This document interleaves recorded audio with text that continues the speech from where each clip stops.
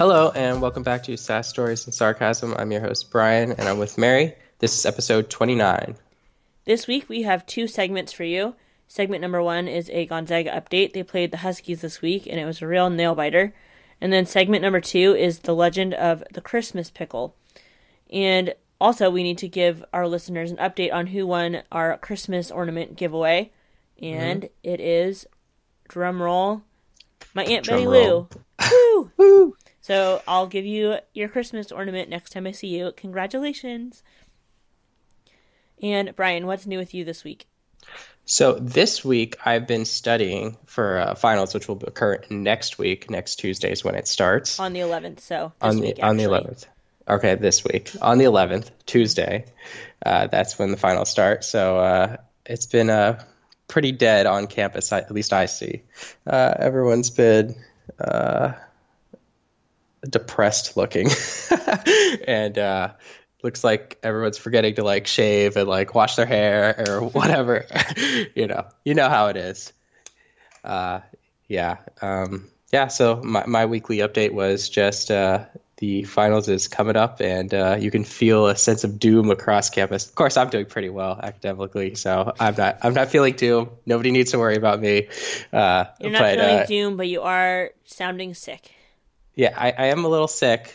I think. I'm not sure if I'm sick. It's sick. just a little runny nose. I don't know what it is, or who gave me a runny nose, but I'm a clean person, so I definitely did get sick by myself. Some jerk out there probably coughed on me or sneezed on me or did something terrible, and so that's my status. So maybe I'm getting a little runny nose. Who knows? But there's only 1 week left, so I just got to power through and then get the hell out of here.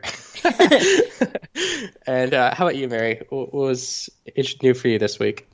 This week we had our book club Christmas party, and so at our house, and that was pretty fun. We had I think 7 of us total, or 6 of us total, and then also this coming week, I have 4 Christmas parties at work, and so I'm looking forward to that. We had 1 last week, and now 4 this week. 3 of them are during the day this week, and then the one on Friday is at night. It's Lobster Fest, so I'm looking forward to that. Oh, that sounds fun. Yeah.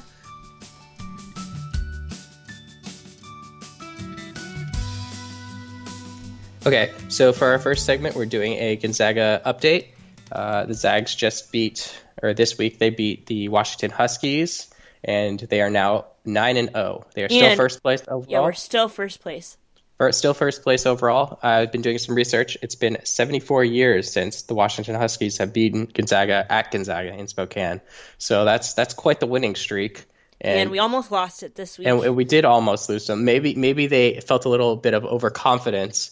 But let me run you through this game and some stats that went on during it. So Rui Hachimura, as usual, did excellent. He got 18 points in the first half, and 6 of those points coming from the free throw line. So he definitely did his job. And the Zags were up 40-30 at the first half. So everything's looking good. Yeah, it was looking good. So at the halftime, I went to take a shower because the game started at 8 p.m. on Wednesday. And so I was like, okay, I'll take a quick shower during halftime. We were up. I might miss it the first few minutes of the second half. So it was okay. But then by the time I got back, then Washington started the second half on a 15-2 run. Yeah. Shouldn't have taken that shower, Mary. That's probably what killed us right there. Yeah. But so it was a 15-2 run, and then they took the lead for a little bit, and it was back and forth all the way through the second half. It was a really close game. It was in the kennel, so it's like I feel it was a home game advantage. People were going nuts. Yeah, everyone was screaming their heads off. So anyways, it was a tie game with 9.4 seconds left, which should not be happening at home against an UW's not even team. ranked. Yeah, they're not even ranked. This is embarrassing by all accounts. Yeah, so we have the UW game at home, and then we have the Tennessee game, they're ranked, and then the UNC game, they're ranked. And so of the 3 games, I think that they were okay, we just gotta pace ourselves because we have 2 more tough games after this, and they didn't think that UW was gonna be such a threat. But then 9.4 seconds left, and we're tied. Yeah. But luckily, Rui saved the day with zero point 0.6 seconds left.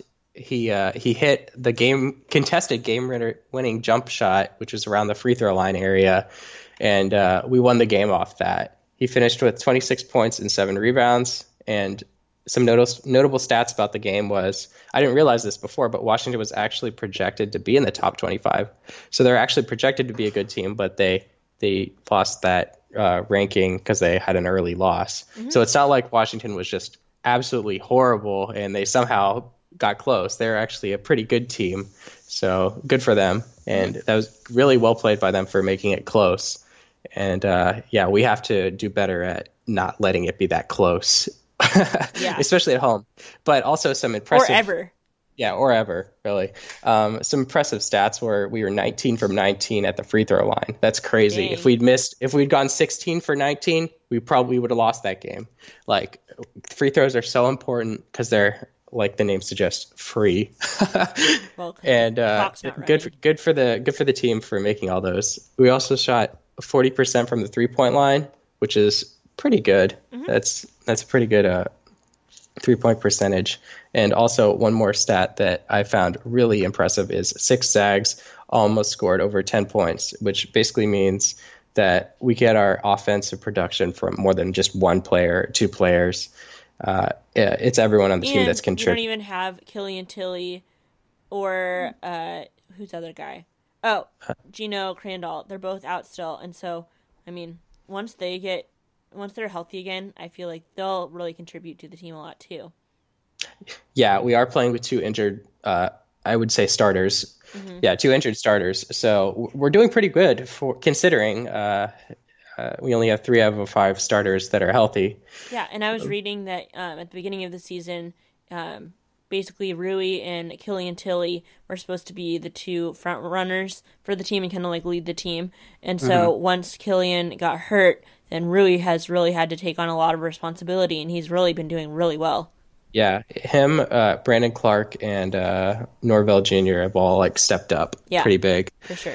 And good for them. So also, we're recording this podcast Sunday morning, and Gonzaga has another tough game today. Yeah, the tip-off is in about an hour from right now when we're recording and this. It's against number 7 Tennessee, number 7 overall in the country. So this is going to be a close game. This is not at Tennessee. It's not at Gonzaga. It's at a neutral stadium in Phoenix, Arizona. I'm not sure who will have the home crowd advantage. I'm not sure how many Zags are down in Phoenix. So it'll probably be a truly neutral game. So let's just hope for the best and go Zags. Yeah, go Zags. Fingers crossed.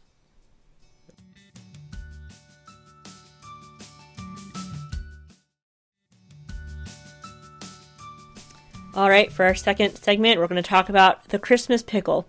Now, Brian, you know that I love pickles, right? Yes, you do love pickles. You tell me this all the time. Yes. And one year for Christmas, my parents gave me a pickle ornament. But turns out there's a whole tradition around this, and it's a really popular thing to have a pickle ornament on your tree. The tradition is on Christmas morning, the person that finds the pickle hidden in the branches either gets to be the first to open a present, or receives a special present, or just receives good fortune all year, because apparently pickles are lucky. The goal is to keep kids from rushing to the present so that they can appreciate each gift. Now, we didn't particularly ever do the thing where they hide the pickle. I like to put the pickle on the tree. Okay, so is this would they theoretically hide it from the parents? Hide this from the kids, like the parents night before or Christmas, Santa. like. I think the legend is that like Santa would hide the pickle. Oh, okay. And then. So Santa's got like. Then they have a special present. Pickles. I guess so. That's funny. But anyways, the Christmas pickle, or I don't know how to say this, Weihnachten Gurke, it's WEIHNACHTSGURKE, supposedly has German origins. Oh, that's probably why it's spelled so weird. Yes. But actually, in 2016, the New York Times reported that 91% of the 2,000 Germans that they polled had never heard of the tradition attributed to them. So there's actually a German study that they did, not the New York Times, but the New York Times reported about it. And most of them had never heard about it. Yeah, I definitely hadn't heard of it. Yeah. But didn't you lived in Germany when you were young, right? Yeah, for I think when I was like 1 or 2. And so you never heard It about the wasn't that. Christmas No, pickle? I don't think I've retained that many memories from that early childhood. But no, Anyways, I definitely had not learned about the Christmas pickle when I was over there. well, the tradition is the most popular in the Midwest. In Berrien Springs, Michigan, they even hosted a pickle festival for about 11 years. And actually, no one really knows the true origins of the Christmas pickle because it's not clearly not a German thing. If 91% of them had never heard of it before, but the most likely explanation that this actually started as a marketing scheme in the late 1800s, which that's probably how most traditions start, honestly. Yeah, someone tried to sell something. Someone wanted to sell a pickle ornament. So there's two ideas about how this started. One of them is a five and dime store, Woolworths, began importing German glass blown ornaments shaped like fruit and nuts in the 1890s, and possibly paired the tradition with the pickle ornaments in order to sell more of them. Hmm. But the far less exciting origin story is that there's some theories that involve the starving prisoner surviving off of a pickle, or St. Nicholas saving children from death by pickle barrel. Oh, So wow. I don't know how that last one relates to finding a hidden present or a special present by finding the pickle ornament, but you know, pickles are a good thing overall, and it's great to be able to bring them into the holiday season. Yeah, I mean, it certainly is interesting that pickles somehow got incorporated with Christmas. I find that so amusing. Like, let's just hope. I know you love pickles. Let's just hope they stay in Christmas. I do not want them moving over to Halloween. I do not want to be looking for candy and finding a pickle in Hi, anywhere. what I love pickles. I think I've had a pickle like 5 of the last 7 nights. Oh my God. What? They're so good. I have my Aunt Franny's pickles all the time. They're the best. Yeah, they are good. But yeah, they're good. Great. Let's just leave it at that.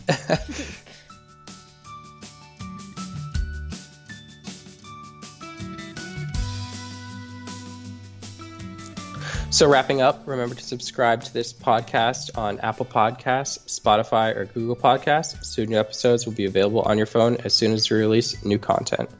Treat yourself this Christmas with a free audiobook from Audible.